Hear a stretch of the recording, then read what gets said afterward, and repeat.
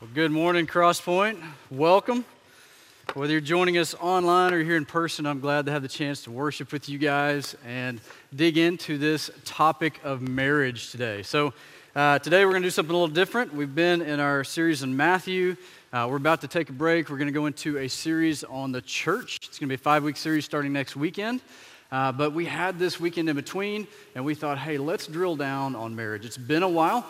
Marriage and family is something that we value highly. We want to take some time to drill down.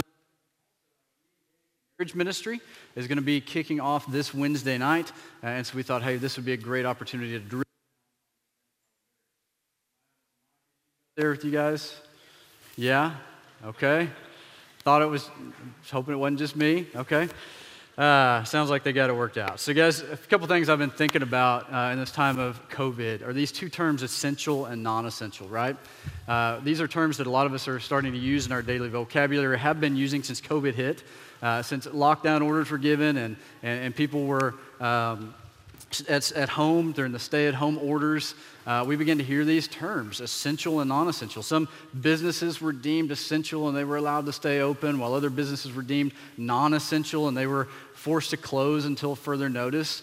But we began to use those terms a lot. And we all know this, but it began to create some conflict in our culture, right? Because not everybody necessarily agreed on what was essential versus non-essential. But one observation that I had in watching people during this time is whether essential or non-essential, people began to get really creative in how they defined what was essential in their own lives. Right? I began to see that during COVID, as jobs changed or were lost, or as school closed and kids' schedules were changed, they were staying at home, and that families began to get really creative, begin to adjust, invest in what they began to deem was most essential in their lives.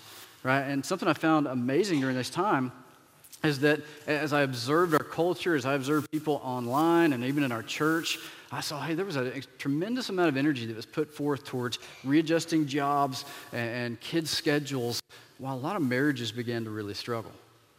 Right? And I think one of the reasons for that is because we often take our marriages for granted.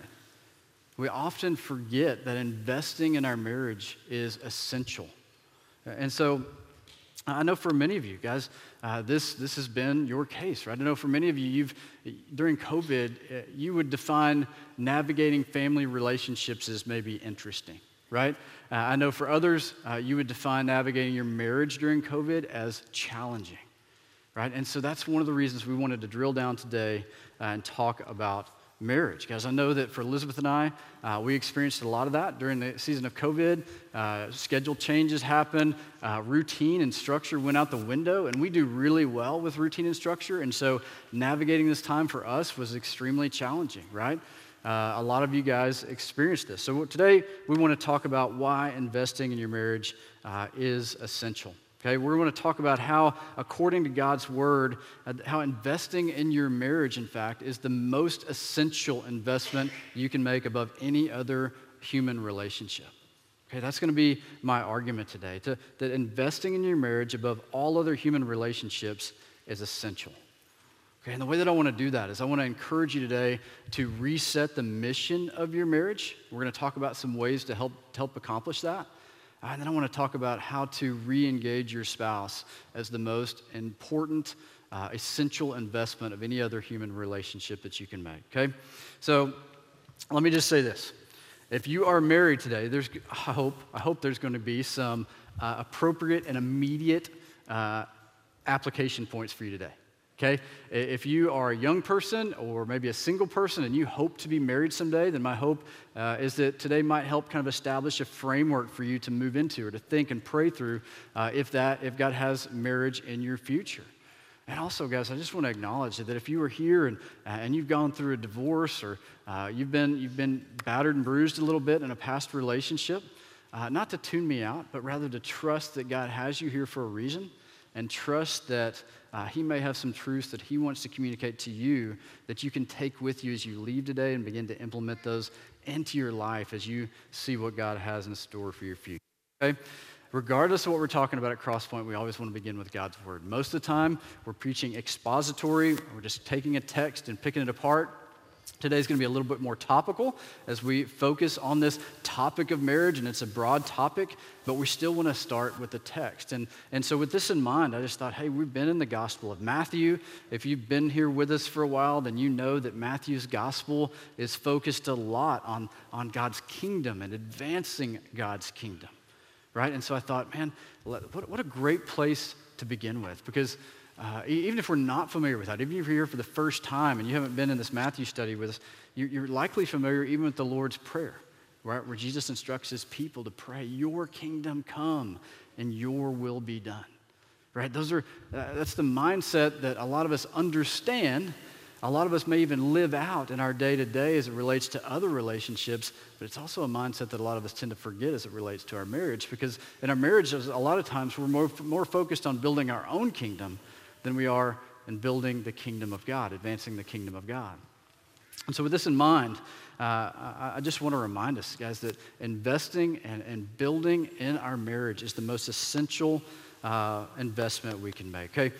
Because when all of this with marriage in mind reminds us that our marriages, the purpose of our marriages, I should say, is to build and advance the kingdom of God. So I want to first encourage us with this point to reset our mission for marriage.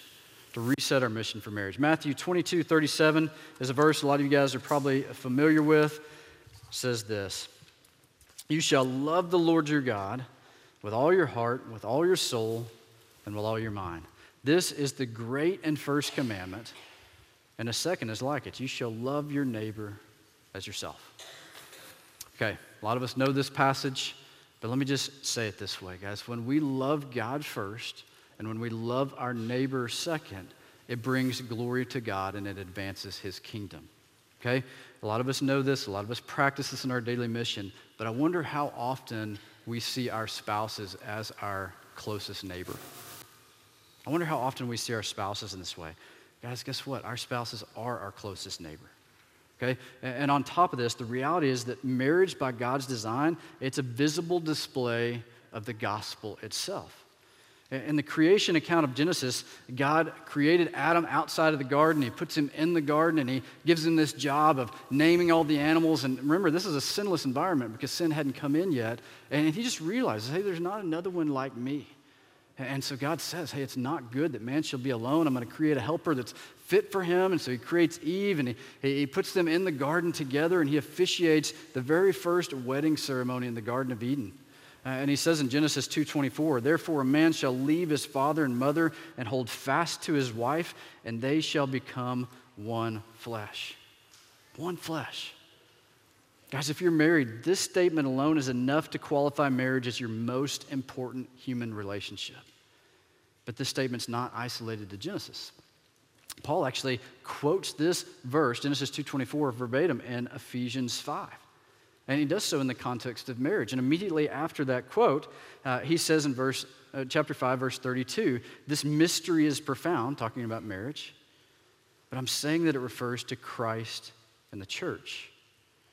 So what this means, guys, is from the very beginning, by God's design, marriage was intended to be a visible display of the gospel of Jesus Christ. And what Paul also tells us in Ephesians is that when a husband loves his wife like Christ loved the church, giving himself up for her as he sacrifices his own needs for the sake of his bride, and when the bride comes alongside her husband in submission to this mission that God has given him, that this is a picture of the gospel. Guys, when we understand this, that the purpose of marriage is to display the gospel, it gives us a mission for our marriage, doesn't it? It actually gives some meaning to this thing. Yeah, it's to make the gospel visible. That's the mission, which brings glory to God and advances the kingdom of God. Guys, so this is the reason God created marriage. This is the mission for your marriage. And this is where I want to encourage you to hit reset today, because, guys, so many of us lose sight of this mission all of the time, right? I mean, believe me, I know how difficult this can be. I know that for a lot of us in this room, not only are we not thinking about expanding the kingdom of God through our marriage, but we're just thinking about how to survive the day. we're just thinking about sometimes in our marriage how to survive living in the same house with such an incredible sinner, right? And we forget that marriage actually has this purpose of expanding the kingdom of God, of making the gospel visible.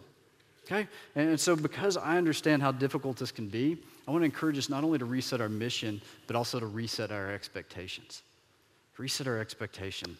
Guys, over the years, I've had the chance to meet with a number of pre-married couples and doing premarital counseling, and I enjoy that. I love meeting with young couples as they're entering into that new season of life. And something I like to do with pre-married couples is I like to take them through what I just kind of took you through real briefly, that the Genesis account, how God created marriage for a purpose, and how Paul reflects that in Ephesians 5, and how this comes together with marriage being a visible display of the gospel. And a lot of times you just see eyes open wide, like, gosh, I've never really realized that, and this is fun, and this is exciting. And then I ask them to do this little exercise. I'll say, hey, give them each a piece of paper, or sometimes I just talk them through it. But hey, I'm going to give them each a piece of paper and say to the man, hey, I want you to write down 3 expectations that you have of your future spouse. And then I'll look at her and I'll say, I want you to write down 3 expectations that you have of your future spouse. And this is fun, like I said, right? I mean, this is the engagement period, so things are fun and exciting. Women often say things like, I expect him to lead our family spiritually. I expect him to provide. I expect him to help me around the house. She's googly-eyed. It's fun. A lot of times her requests or her expectations are centered on some sort of a feeling of love. And to the man, I'll often say things like, he'll say things like, I expect her to respect me. I expect her to maybe help me in some specific way or support me in some specific interest. Maybe I expect her to meet my needs in some way. So his requests always focus on some sort of respect, okay? And then after they've read them off, smiling at each other, I ask them to just listen closely as I ask them this question. What if he doesn't? And what if she doesn't? What are you going to do? And then I read Romans 3:23, which is a verse that we read around here all the time, where the scripture tells us that all fall short of the glory of God. And then I read Romans 5:8 that says, but God demonstrates his own love for us in this, that while we were sinners, Christ died for us. And then I read Ephesians 2:8 and 9. You guys know these probably. It says, for by grace you've been saved through faith, and this is not your own doing. It's a gift of God, not a result of works, so that no man may boast. And I just ask him, hey, based on these passages of Scripture, what expectation does Christ have on us in order for him to love us? That's that deer in the headlights look, right? I think, none? Yeah, that's right. So what I want you to do is I want you to take up those pieces of paper that you just wrote on, and I want you to crumple them up, and I want you to throw them in the trash. Because what if she doesn't? And what if he doesn't? Guys, this always has a big impact on pre-married couples, right? Because it's a reminder that we need to be really careful not to allow our expectations to move into conditions. But we do that with each other all the time, right? When expectations become conditions, it's when we operate in the mindset of, hey, if you perform your half of your duties, what you say you're going to do, then this is going to go well. But if you don't, then I'm out of this thing, right? It's contractual. And we're kind of trained in this way by our culture as well, because every time we sign contracts, guys, let's face it, we know somewhere in the fine print that there's a way out of it, right? Whether it's a lease or a cable contract, even if there is such a thing anymore, right? We know that, hey, somehow, some way, I could get out of this thing if that other part of the contractual party, if they don't perform their duties, I could get out of this thing, right? So we're trained in that way. Contractual marriages, guys, they're based on limited responsibility. But that's not God's design for marriage. A biblical kingdom-minded marriage is based on unlimited responsibility. Okay, in a kingdom-minded marriage, believers are called to give 100% to marriage, even if the other person is not. Why? Because that's what Christ did for us. He gave it all when we did not. Guys, in order for this to work, not only do we need to reset our mission and our expectations, but we need to reset our definition of love. Right? Paul says in 1 Corinthians, the 13th chapter, verses 4 and 7, listen closely. We hear this a lot, but I want you to pay attention. Love is patient and kind. It does not envy or boast. It's not arrogant or rude. It does not insist upon its own way. It is not irritable or resentful. It does not rejoice at wrongdoing, but rejoices with the truth. Love bears all things, believes all things, hopes all things, and endures all things. Guys, that's a passage we hear a lot at weddings, and we should. It's a great illustration of the church is to love one another. And it speaks boldly, right? I mean, listen to that. Love bears all things, believes all things, hopes all things, endures all things. But I want you to notice what it doesn't say. It doesn't say when you feel like it, right? Guys, that's because love is not just an emotion. I mean, emotions are a wonderful value. They're an added perk to this whole thing, but we know that emotions go up and they go down, right? That's why we always say that, hey, true love is a choice. It's a choice to be committed to one another, and it's a commitment to seek to know one another's needs and to do whatever is necessary to meet those needs, not based on how you feel, but based on a choice, right? Again, over the years, I used to serve in a marriage ministry full time, so I had the chance to do a lot of weddings, and I really enjoyed that season of life and ministry. Even today, every time I get the chance to officiate a wedding, I'll say this in the ceremony, right? I'll look at the man and I'll go, hey, bro. I don't say bro in the ceremony, but hey, man. As a man, you have a huge task ahead of you, right? As today, moving forward, you are accountable to love God first and lead and love your wife no matter how she responds to you. And you're called to forgive her when she lets you down. And then I look at her and I'll use her name and I'll say, hey, you're called to come alongside your husband in support of the mission that God has given him of leading and loving this family in a God-honoring way. You're called to respect him, and you're also called to forgive him when he lets you down.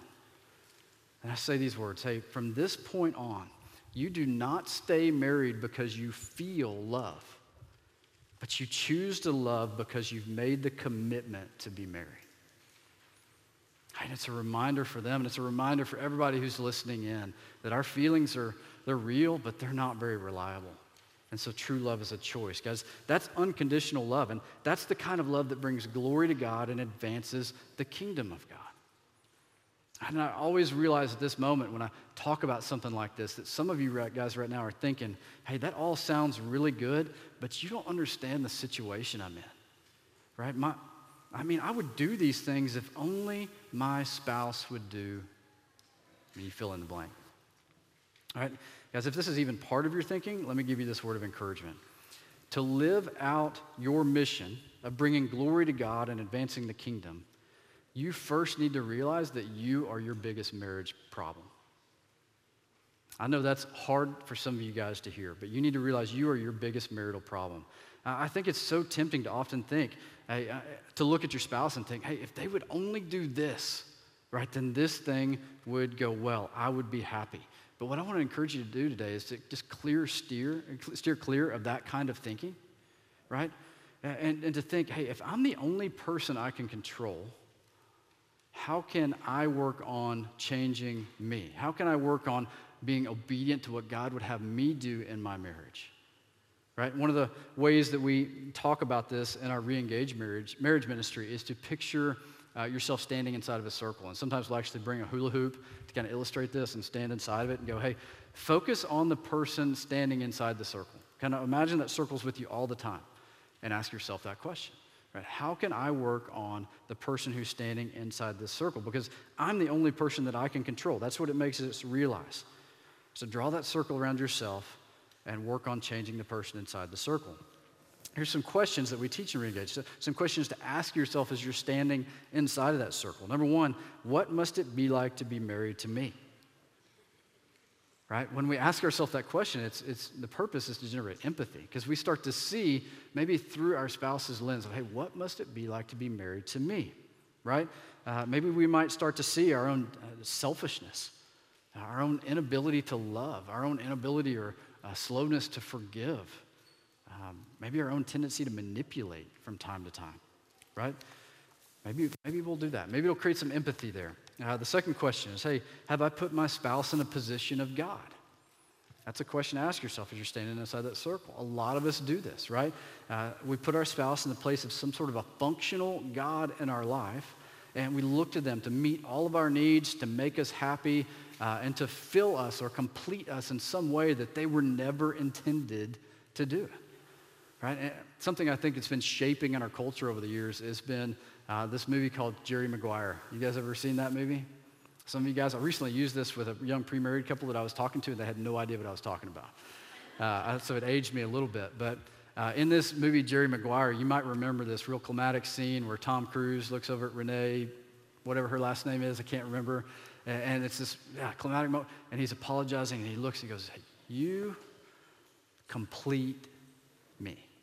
You guys know this line? Man, what a lie from the devil. What a lie from the devil. I mean, your spouse was never intended to complete you. Ever. Guys, we have a Savior.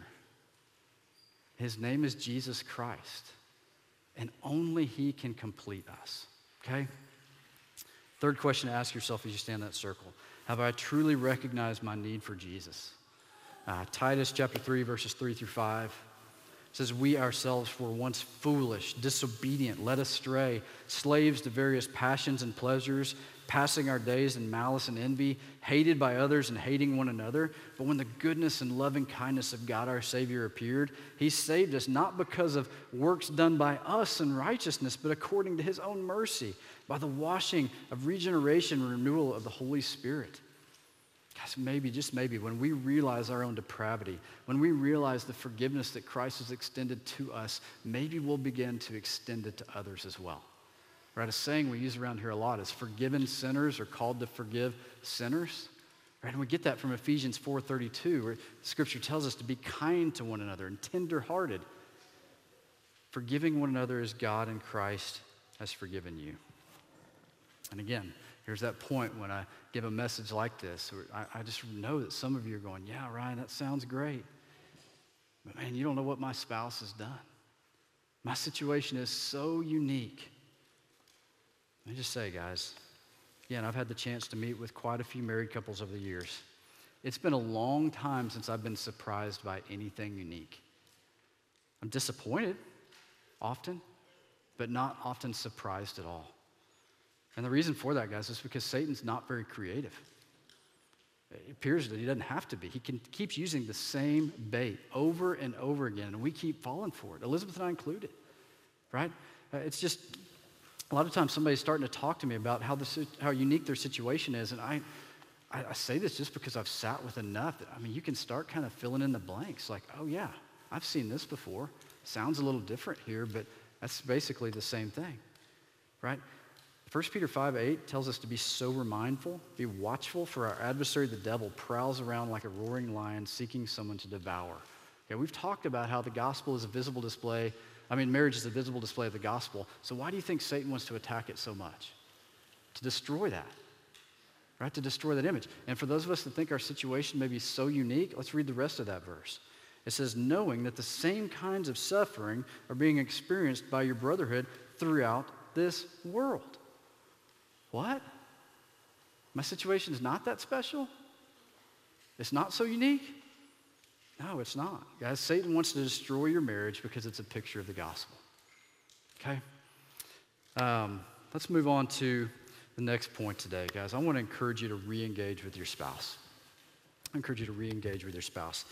This is why we're taking an entire Sunday to focus on marriage. Right, this is why we have a ministry here called Re-engage. It's because the reality is that our marriages easily fall down the list of what is essential. And so I want to encourage you to re-engage with your spouse in the following ways. The first step is to renew your devotion to Christ. Renew your devotion to Christ.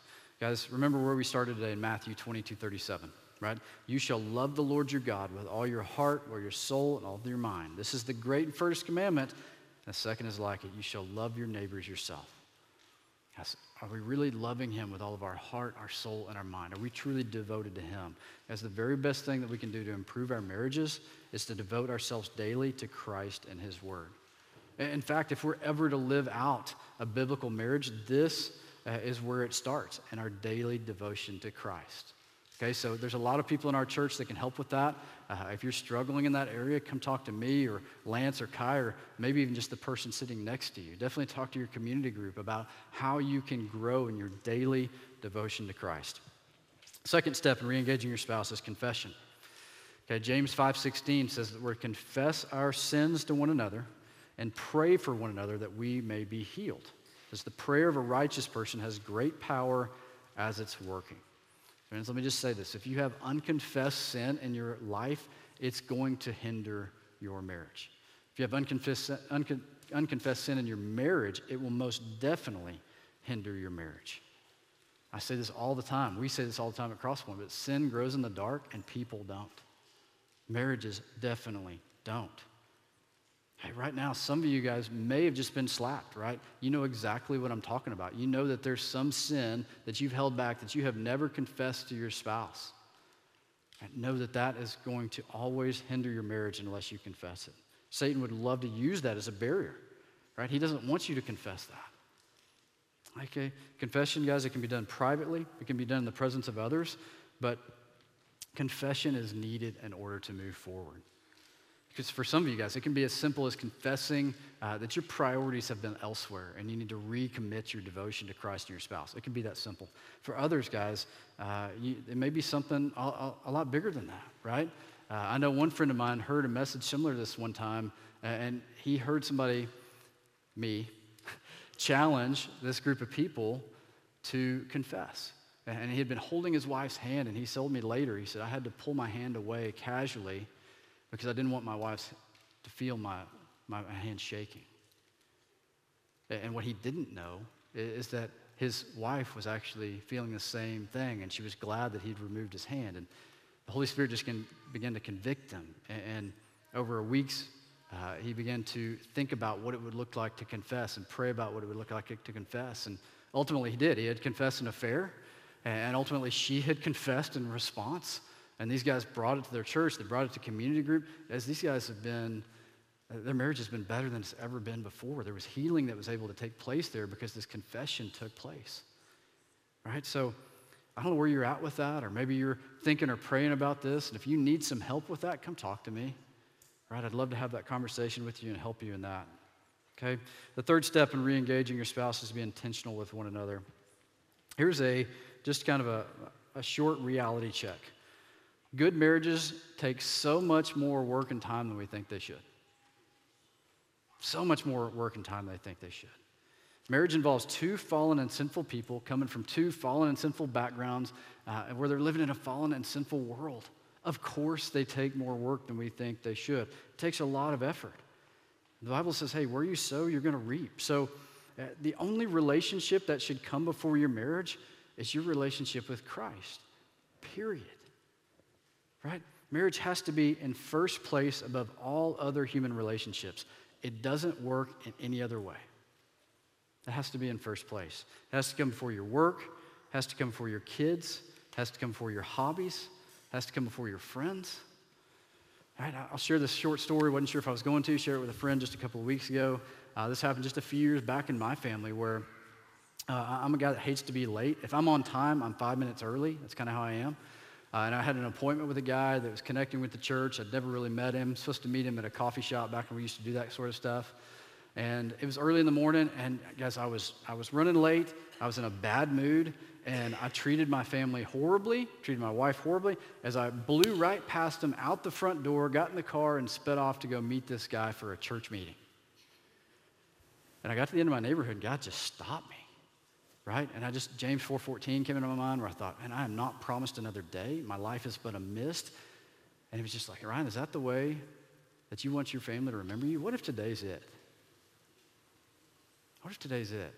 I just stopped. I turned around the car. You know what? I texted that guy I was supposed to meet. I said, hey, man, I'm running 15 minutes late. You know what he said? No problem. So I blew off my family to run to a guy. Yeah. So I get back, and guys, I just had to go back home and confess and repent of that. And what's sad is it's happened again since then, right? But if I could only remember every day that this might be the last one, how would that change my thinking, right? Anyway, chasing a rabbit trail, what I'm trying to say is marriage has to come before our work, our kids, our friends, our hobbies. Next step in re-engaging our spouse is pursuing friendship with one another. This is the first thing to go for Elizabeth and I, right? We say all the time in marriage ministry that we get really good at hey you conversations. Hey, did you do this? Hey, were you able to do that? Hey, did you pick this up today? Hey you, hey. And in doing so, we can kind of begin to function in some sort of a foundation marriage where things are kind of okay and we're communicating okay and we're getting stuff done, but we're really just roommates, right? Friendship's the first thing to go for us. And this happened in the season of COVID for sure. When everything, our schedules were thrown out the window, I started focusing on regrouping the church and what are we going to do here? My mind was so focused on this other stuff. Honestly, I didn't even show any care at all for what she was going through. Right? And then once I began to kind of get stuff back in order again, and I looked to her kind of wanting some attention again, right? She's kind of now focused on what she's got going on. And I'm going, hey, can't I get some attention around here too? Like, it's ridiculous. And we just, this is a pattern sometimes we'll fall into where we just have to look at each other and go, okay, friendship. Like, when's the last time we sat down together and actually had a conversation about what's going on in each other's lives instead of just talking to each other about what we need to do to make things work? Okay, friendship is one of those things I would encourage you to really pursue with your spouse, to be intentional and creative in how to do that. Now that routine and structure is coming back into our world, we're trying to identify different periods of time throughout our week. And by the way, we look at our schedules ahead of time to go, hey, here's a little window of time. Here's a little window of time. Oh, one of the kids is going to be here. We could use that time. Let's use that time to sit down and let's talk. What are we going to talk about? Let's talk about this and this and this.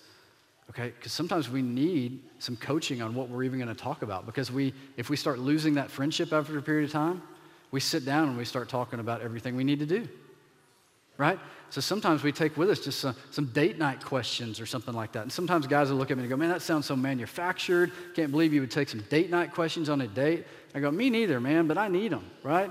I mean, I can Google a couple of date night questions, and Elizabeth sometimes will ask one question, and we'll end up having a conversation about something that we never would have talked about, and we learn things about each other that we never would have known had we not used that simple question. So for any of you guys that ever think, man, I don't need to manufacture some sort of a date night question, I would encourage you to do it, okay? I put a link to some marriage questions in our resources page this week. You can easily go grab that. All I did was do a Google search. You can do the same thing. Pursue friendship with one another. Guys, another reason this is so important is because it can be a dangerous thing when we give all of our attention to other people at work and then we just continue to give leftovers to our family. Right? That's one of those fill-in-the-blank moments for me where Satan's not too creative, where I start sitting down with a couple and I can hear, hey, yeah, man, my wife, my spouse just doesn't really hear me or connect with me anymore, and yeah, there's this person at work, and I let my guard down because she really listened to me. He really listened to me in a way that my spouse just hasn't in a long time, and I really felt a connection there, and I could just, hey, let me just stop you right there. Can I just tell you how I can fill in the blanks on the rest of this story? All right, this is because you have given your best energy to this person for a long time in your awake hours, and then you're drained at the end of the day. You come home, you give whatever energy you have left to your kids, then if you have anything left over at all, it goes to the spouse. Why do you think you all aren't connecting anymore? Let's reset that, okay? Pursue that friendship. The next step in re-engaging your spouse is to pray with one another. I'm not going to spend much time on this. Wish I could. You guys, I've heard, I don't even know if this stat's true, but I'd like to believe it's true, but the divorce rate for couples that pray together is 1%.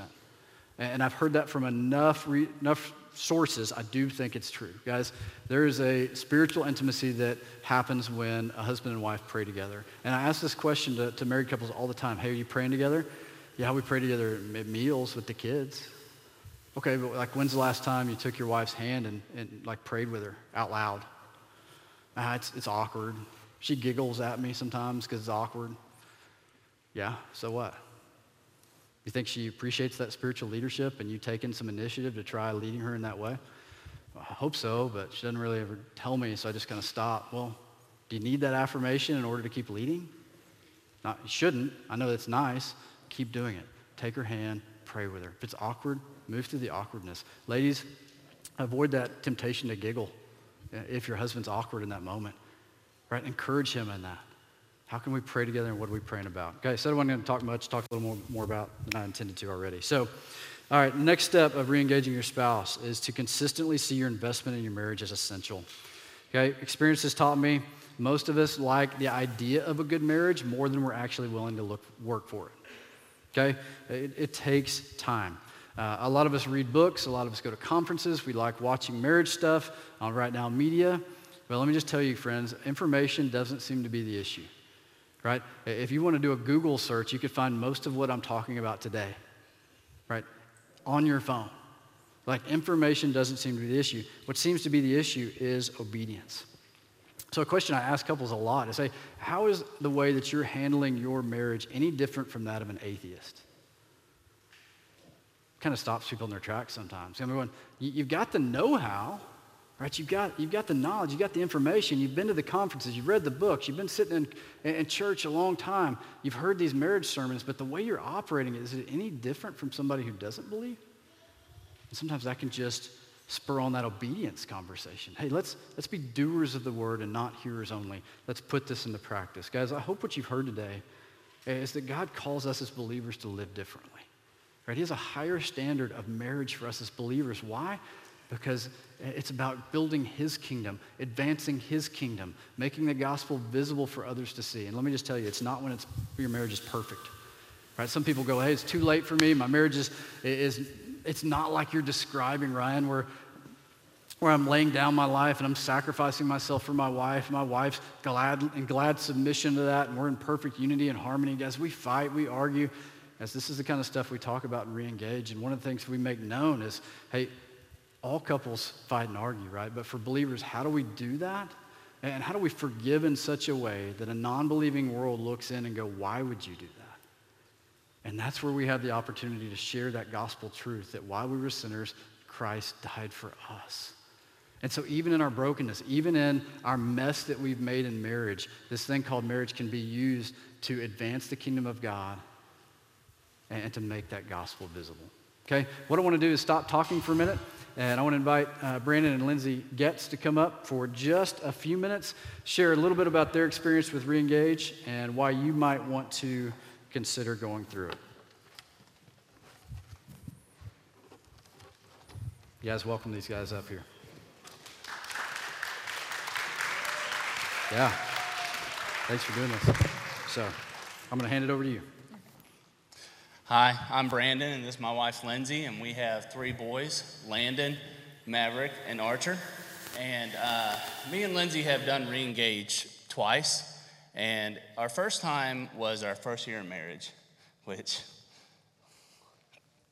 I'm not even giving our story, and I'm getting emotional. It was a real rough year, and it was because of Reengage that we are able to stand here today, still married, and talk to you about Reengage. And I was hesitant at first because of my past, but Lindsay was really adamant about it, and I'm glad she was adamant about it. And we went, and it saved our marriage, and not just because of Reengage itself, but because what Reengage gives you, the resources and the tools to show you back to the one who can save your marriage. So Brandon and I met when I was just 20 years old, and I had been married, I had been divorced, and I had a small child at the time. Brandon had just got out of the Marines, so we brought some unique experiences and a whole lot of bad habits and behaviors before we even got married.